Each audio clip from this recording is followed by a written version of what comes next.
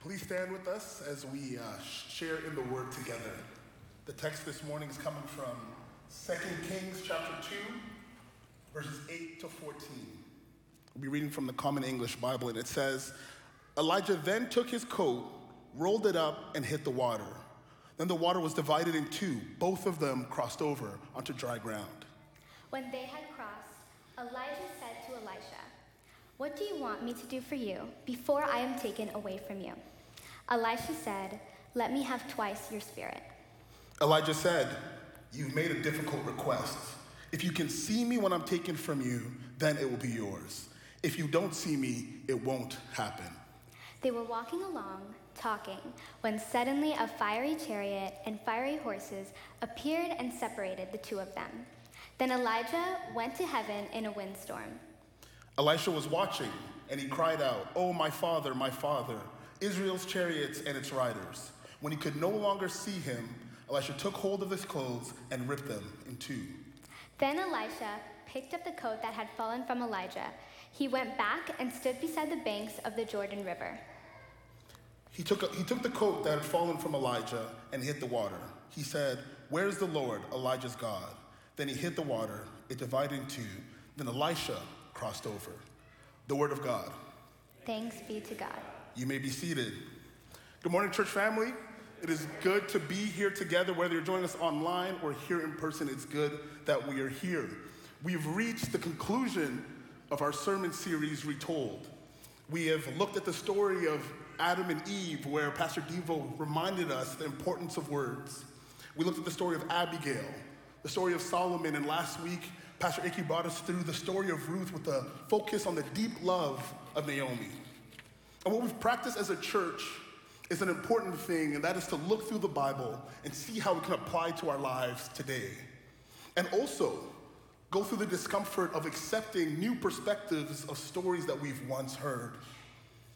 As you can see today, I'm not on the stage by myself.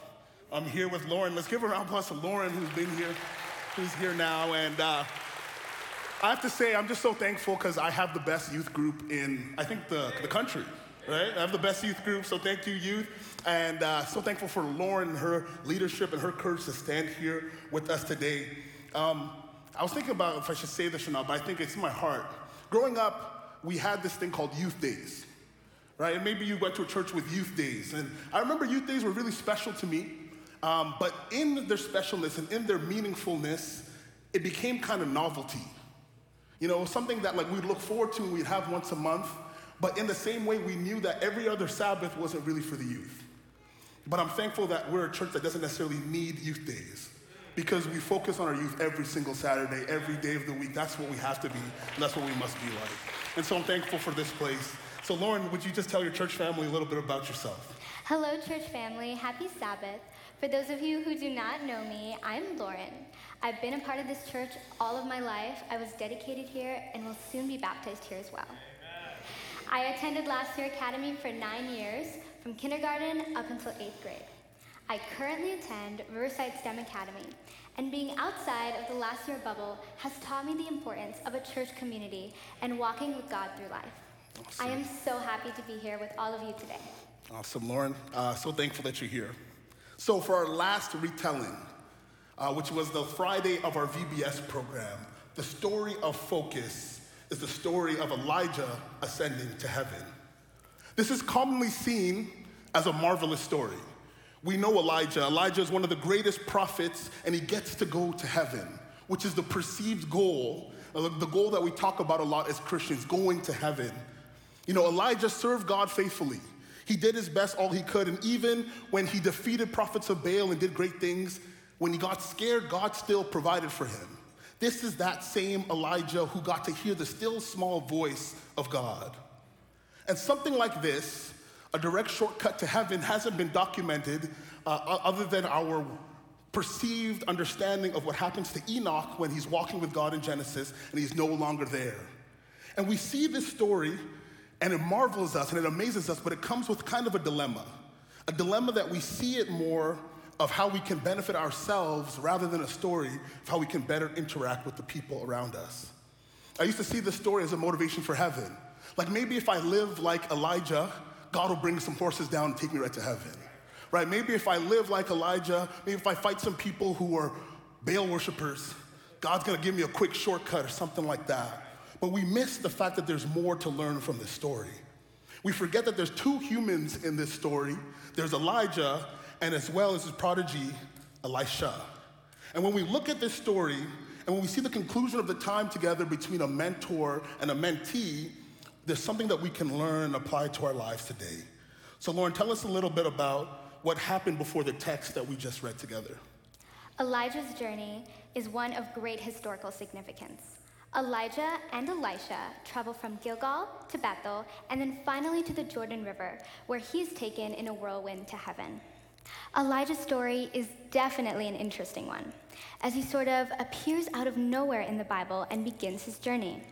His story, although very important, isn't filled with historical terms and places and essentially goes into this core story of the Bible. However, details are in abundance in this story, and it is important not to ignore them. Elijah's final journey is specific in that aspect, as each location that is mentioned, each person that they encounter through Elijah's final journey is filled with significance. So, let's start at the last place that Elijah and Elisha visit together, Gilgal. Gilgal's significance in this story and in the Bible is that it is known for being a place of separation. This is significant because Elijah and Elisha will separate after working so closely for over 6 years, which is inevitably a very difficult thing to do. And we know for a fact when it's time to separate or time to create distance, it brings a lot of emotion out of us. When we know we're saying goodbye or we're gonna be separated from each other, we start doing things that maybe we should have done before. I'll tell you, when Calmy and I, when we were dating, for the first 3 months of dating, I never forget, Calmy pulled me aside. She looked me in my eyes. She's like, Ben, I wanna tell you something. I knew what she was gonna say, and when she was about to say it, terrible thing I did, I'm like, Cal, don't say it. Terrible. I knew she wanted to say I love you, and I was like, Cal, no, don't say it. 3 months later, she pursued still being with me, I don't know why. And she pulled me aside, she's like, Ben, I have something to tell you. I said, Cal, don't say it, not yet. Maybe it's because of my toxic traits, maybe it's because of past heartbreaks. I didn't know what was gonna do to myself if I let her say it to me, I don't know. We kept going together, doing life together, and after 2 years, when I was finally moving away and to start pastoring in a different province, she helped me move, being the amazing person she is. And in my apartment, knowing that I would not see Calmini anymore, knowing that we wouldn't be able to do life together anymore, it started bringing some things out of me, some emotions out of me. And I remember I looked her in the face, I started crying a little bit, and I was like, Cal, I love you. And I said it then, and you see this emotion that comes out when we're separating, when we know we won't be in the same flow. When things are changing, emotions come out. And we see it in the story of Elisha and Elijah. It is highly probable that the two of them embarked on this final journey together, for Elijah to reminisce on his life as a prophet, and for Elisha to look and see what God has been able to do through many people's lives, and how he will continue to do it for Elisha. Gilgal is the first place that the Israelites had entered upon in the Promised Land. God had brought them from bondage and into freedom. God was saying to the Israelites that he had separated the Israelites from the Egyptians and the terror that they faced for so long. Gilgal symbolically means to be separated from the past and to be separated towards God, which is why it is so significant that that is where the two of them embark on. As Elisha, although will be separated from his long-term mentor, Elijah, he will be separated towards God and will now embark on his own journey with God. Separation is difficult, but God is with us at all times, and we never have to separate from God. The next place that the two pass when on their final journey is through Bethel. Bethel means house of God, and was the place that Elijah established his school of prophets, which is significant as he wants to look back on something that he was able to establish and create, because we hold value in things that we have been able to establish and build up. I definitely relate to Elijah's feelings of wanting to reminisce on that, as recently I left something behind too. In order to hone in on what my next 2 years of high school will look like, I had to leave a club that I formed behind. It was a student advocacy club, and I was co-founder and president. And although that meant a lot to me, what was more important is that I was able to be in a community of people who were just as passionate about student reform and advocacy as I was. And it is definitely something that I will miss. Even though we are attached to things, because we build them up, we have to stay attached to God, because He is the one who helped us build it up. And the same God will be present when our time is done. Elijah saw God in Bethel, and in God's word being shared through his school of prophets, like we do when we see the church that we have been able to create a community in. Bethel is also known as the place that the Ark of Covenant was kept at that time, and it serves as a place where God's presence is known. No matter who the prophet was, the presence of God is still in Bethel. God is big enough that his presence is always continuous. Now, the final place where Elijah and Elisha journeyed together was to the Jordan River, where Elijah was taken in a whirlwind and ascended into heaven. The Jordan River represents death and resurrection, and although death is not witnessed here, a goodbye is. Elisha says goodbye to his long-term mentor as he ascends into heaven. Elisha resurrected God's message and allowed it to continue on in a new and different way. There is a rebirth of Elisha's autonomy and his newness, because this is the same Spirit of God, but now it is moving through Elisha's leadership. God is the same God, through death, through life, and through everything in between. This is the journey of a mentor and a mentee, a journey of what was and what is and what was on its way. This is the story not just of Elijah, but Elisha as well. Elijah ascends, he gets to go to a new place, but what good is ascension without somebody continuing in the same spirit? This story is not just a story about Elijah's ascension, it is a story about Elijah's last moments with Elisha. And when we look at this narrative of Elijah and his last moments with his mentee, Elisha, there are two questions that Lauren and I want to just go through today to think through with our church community that comes from this story. The first question, in what ways have we told people to stay here? See, Elijah tells Elisha to stay here 3 times in this chapter. Through every location that they move through, Elijah tells Elisha, stay here, just stop here. And maybe he was telling him to stay here because Elijah was proud of his journey, as he should be.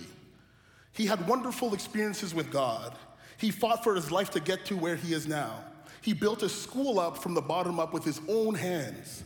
Maybe Elijah looked back at his accolades and his commitment to his experiences, and it made sense for him to end his journey alone. He may have believed that he had endured so much for the Lord and had gone through so much on his own that his ending needed to be on his own terms. Maybe Elijah was leading with compassion for his mentee. He was looking out for what was best for Elisha, maybe. But sometimes what we perceive as best can feel like rejection to others. Sometimes we need to learn to trust the desires and participation of the ones we're trying to look out for. To be the recipient of being told to stay here, Elisha must have been anxious of what it means to do life without his mentor. Elisha was just emotional, and he wanted to cling on to his mentor and follow him throughout his final journey, hoping to learn and reflect. If Elisha did not follow Elijah, he probably would not have been able to pass through these places where God's message had spoken through Elijah, and that message had shaped and changed so many people's lives. Although it was a time for Elijah to reflect on everything that he has done through God, it is also a time for Elisha to see what God can do through his mentor and provide some hope and reassurance that the same thing can be done through him. Maybe Elisha was just reflecting on the reality that is his time. To start from a blank canvas, Elisha must have felt very fearful of what was to come. To take over for a man who has accomplished so much and that has had as much obedience and faith as Elijah did. Elijah relied on a raven to bring his food through God every single day for a long time. And it's intimidating to follow in such large footsteps, but it must be done. Elisha is a completely different person from Elijah, and he shared God's word differently too. So what does telling somebody to stay here look like today? How have we told people to stay here, whether consciously or unconsciously? Maybe we've told people to stay here through the things that we talk about or the things that we struggle talking about. Maybe we've told people to stay here through our struggle to love those that are hard to love or struggle to stand up for those who others neglect. Maybe we've told people to stay here through our preferences because we tell ourselves what we want is more important than making sure people feel welcome. Maybe we've told people to stay here because we define Christianity as a mirror of ourselves rather than a mirror of Jesus. I remember when I was younger, and I didn't have the experience of being able to go to an academy growing up. And because of that, the people that I spent a lot of time with were people who didn't have the routine of church in their life. And so even though I did this thing that was so strange to all my friends, I'm thankful that some of my friends would say, hey, we'll come to church with you. And I'll never forget when my friends came to church with me for the first time. They followed me along, got in my car, we drove to church. And they didn't have the attire, quote unquote, attire that was needed or acceptable because that wasn't their routine. And when they came to church with me, somebody spoke out to them and said, like, the way you dressed isn't right. And that broke my heart. And it bothered me because they were told that there was some criteria for church. Church can't be the place where you need to look a certain way or make sure you become more like me. It needs to be a place where you feel safe, a place where you feel heard, a place that you can be yourself, and a place where you can meet Jesus. And when we tell people to stay here, we sometimes take that away from them. The second question that comes from this text, how do we find the value in saying, as the Lord lives and as you live, I won't leave you? Every time Elijah says, stay here, Elisha boldly responds, as the Lord lives and as you live, I won't leave you. I don't know how well you all handle rejection. Well, being told no is straight up horrible, right? It's one of the worst things. And it's hard to feel like you are not needed. It's hard to feel like you are not wanted or your opinion doesn't matter. And I know what that feels like in a spiritual setting. But we must be present to move our community to be where it needs to be. We must be present to see this place live out to its fullest potential.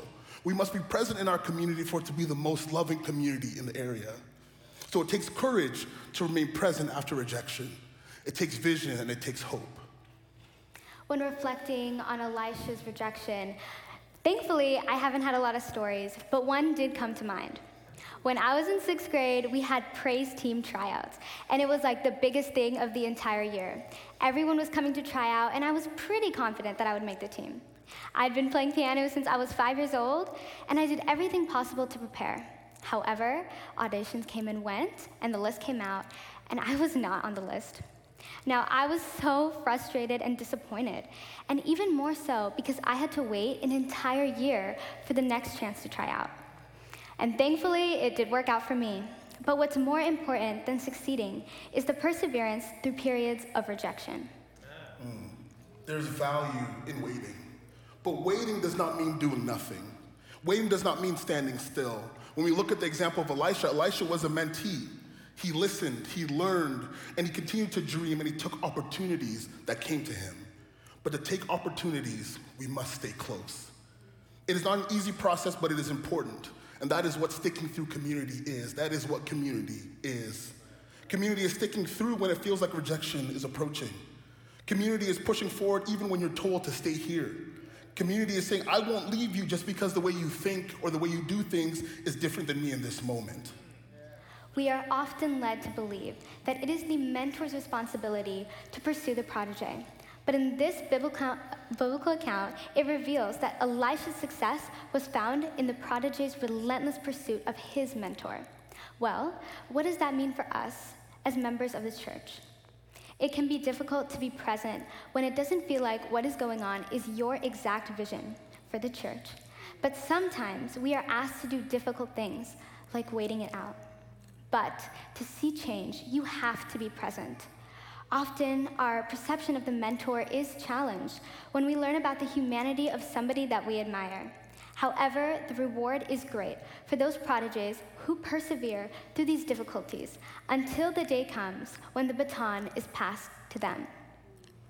Like Elisha, we as churchgoers sometimes believe it may be either the pastors or the deacons or somebody else's job to come reach out and to find us and to guide us to find value in this church.